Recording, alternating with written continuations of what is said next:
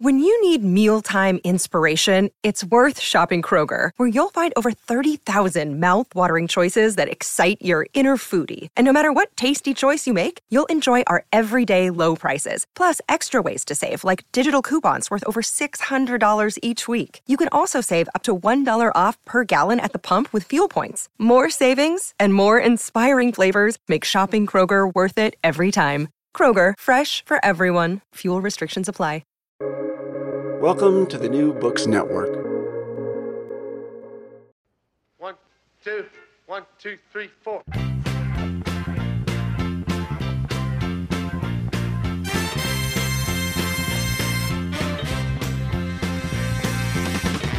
We're so glad to see so many of you lovely people here tonight.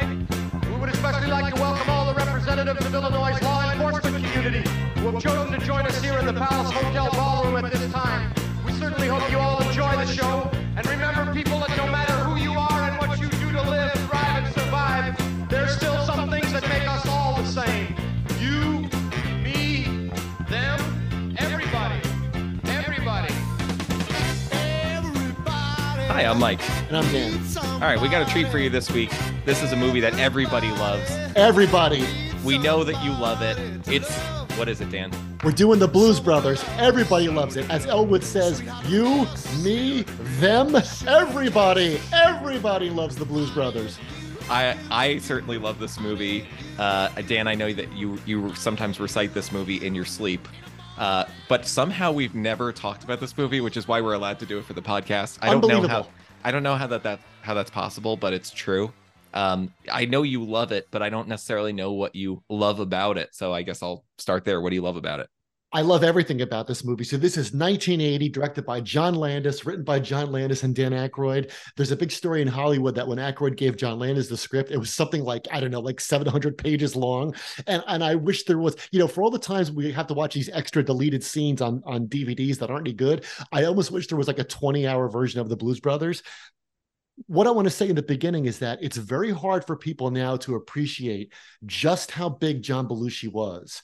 And I'm older than you, so it's probably harder for you to understand that. I mean, he was on the original SNL from 1975 to 1980. And even that is hard for people to understand because SNL is like a ghost ship of its former self. But you got to put yourself back in time. This is pre-cable TV. Like normal people were not up at 11:30, like normal squares, like me and my family, you weren't up at 11:30. So just to stay up till 11:30 was a big deal.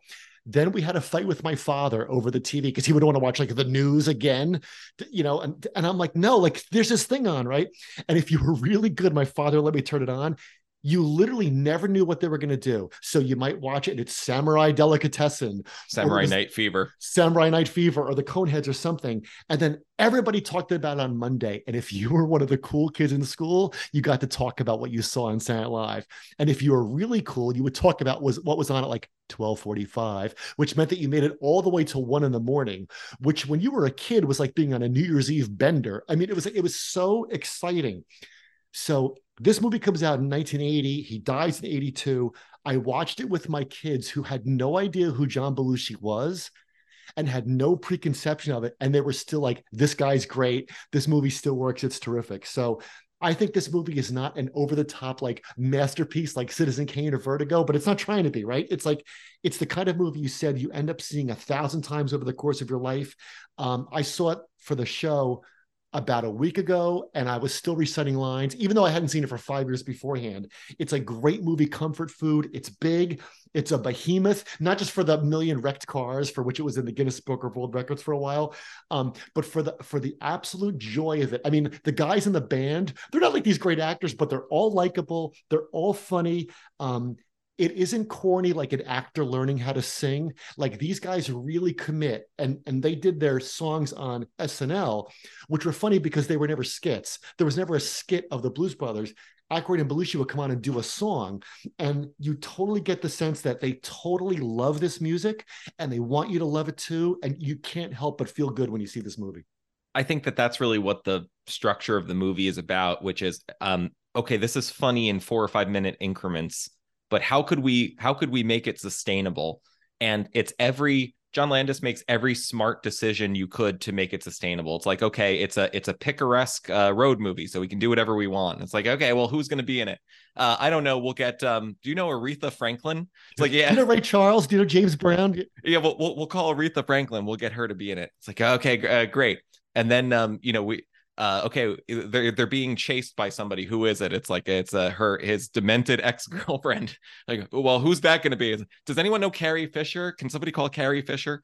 And let's add some Nazis. Let's add Henry Gibson and the Illinois Nazi Party. Yeah, let's get them after them too. I hate Illinois Nazis, but that's and you get the sense that that's how the structure of the movie is put together. But there's nobody in it that doesn't get it, right? So imagine being Carrie Fisher and you just came off of Return of the Jedi and you have the highest paid agent in Hollywood. They're like, okay, well, what will I be doing? Can I take a look at the script? It's like, you're going to fire a grenade launcher at John Belushi while he's in a car because you're madly in love with him, but also want to kill him. Like, it's sold.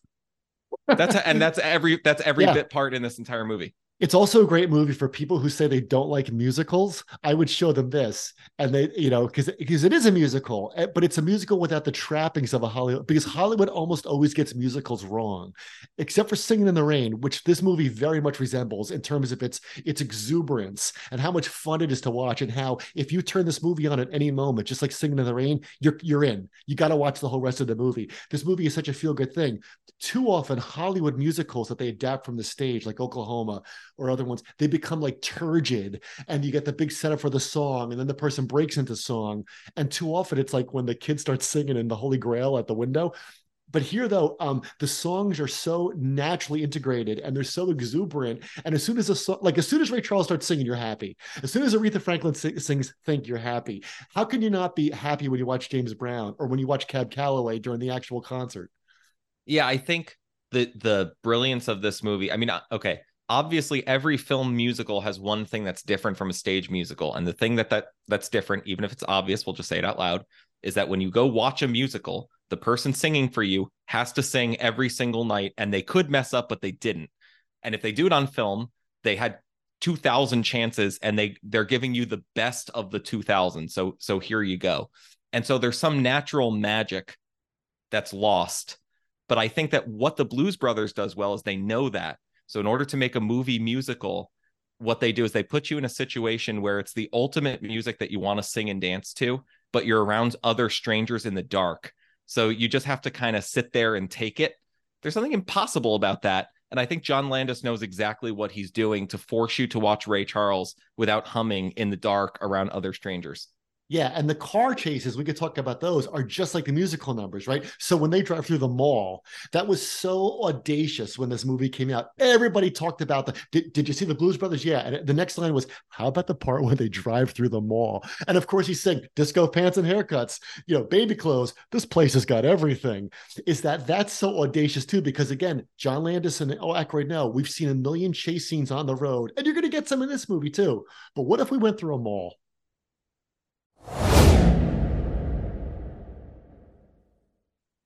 Welcome back. In part two, we talk about our favorite moments. There's so many favorite moments. And before we get to those, Mike, I just want to point out how refreshing is it to watch a movie like this? And it's hard to sometimes articulate what makes it better, but isn't it cool knowing that none of those car things are CGI?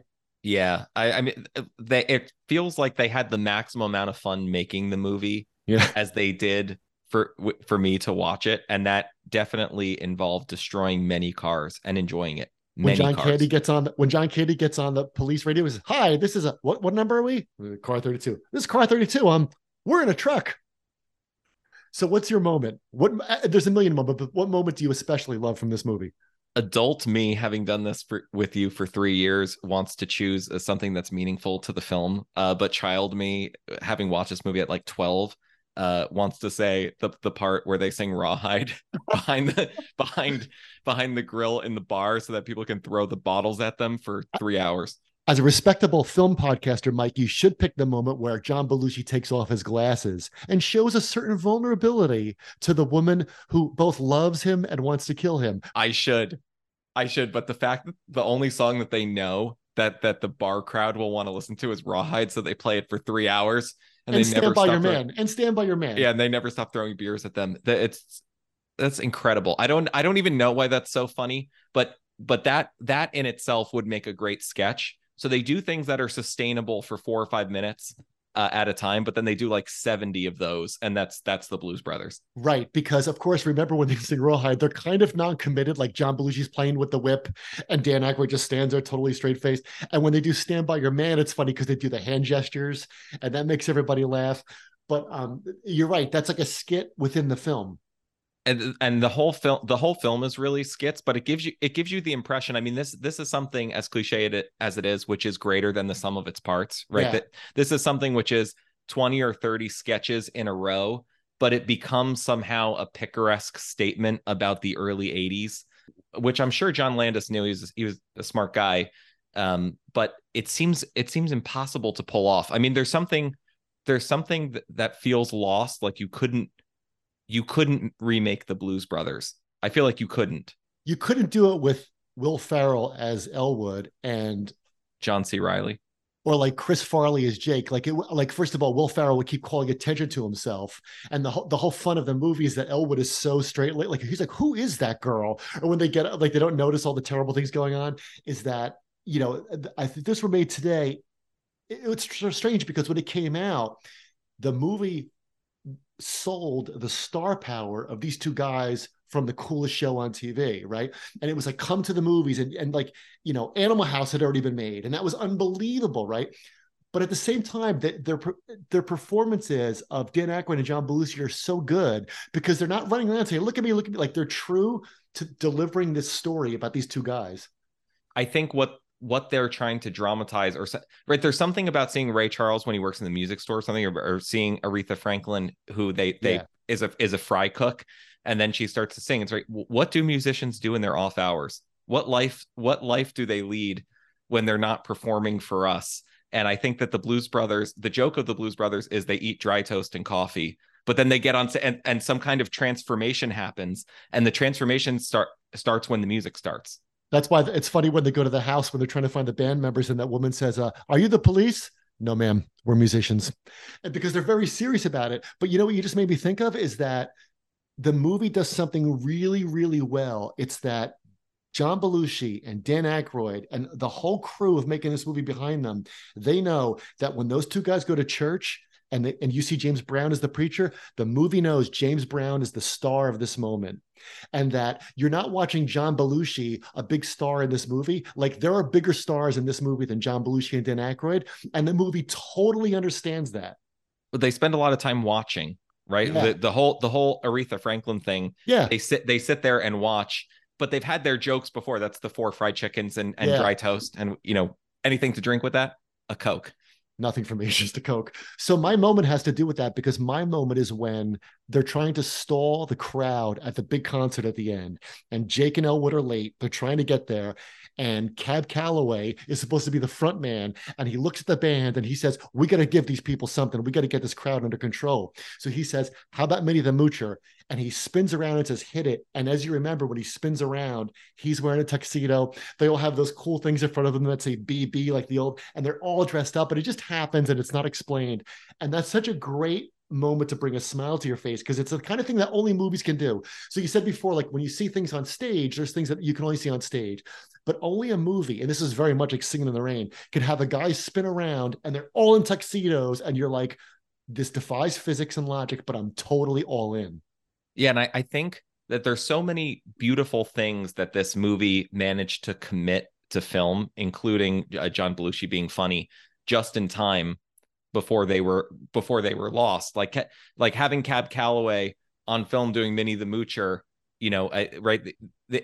There's something preserving a certain moment that got there just in time, and it should have had more time, but at least there's, you know, you can watch the Blues Brothers anytime you feel like it.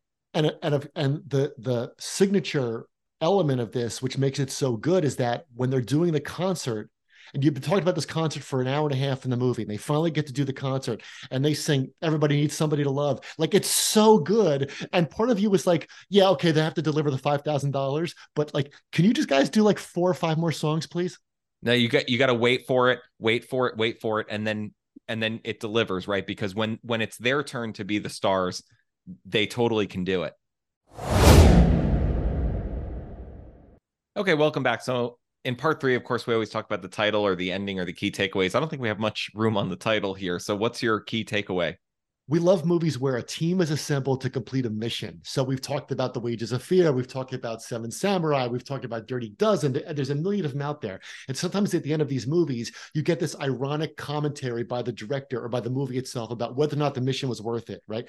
Or you're told how to feel about the mission. So at the very end of something like Saving Private Ryan, Tom Hanks looks at Matt Damon and says, earn this. Like, that's what this mission meant. Here, it's so delightful that the mission is completed. Steven Spielberg stomps the thing as paid, and they're in jail. And never in movie history have you been more happy to see the lead characters go to jail or have such a good time in jail. They're in Joliet and they're singing Jailhouse Rock, and all the prisoners get up and dance. It's as fantasy of a prison as you're likely to see anywhere in a movie. But you're so happy that they did it, and you leave the movie in such a great mood. Yeah, a prison is a universe where people don't spontaneously burst into song. Right. A prison is a universe where you go to the diner and you're not served by Aretha Franklin, who's going to start singing, or you go to church and you don't find James Brown. That's what prison is. And so I think that's why you leave in a good mood, or the universe of the film has no language. It doesn't really have a structure for it to be a downer.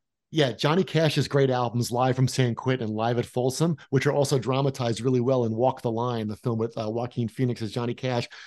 Those albums are great, but they're great because they also play into the despair of the audience. So when he sings Folsom Prison Blues, in Folsom Prison, there's a layer of irony there that you really can't access because you don't know what it's like to be in prison, thinking of rich folks out in fancy dining cars. But here, though, it's just so exuberant that you're so happy for them. The credits come on and you're like, what a great movie. Always leave them wanting more. So thanks, everyone, for listening. You can follow us on Twitter or X at 15MIN Film. And you could follow us where else, Mike? Letterboxd, very much like Elwood. How would Elwood, where can you follow us? Letterboxd. Thanks for listening, everybody. We'll see you next time.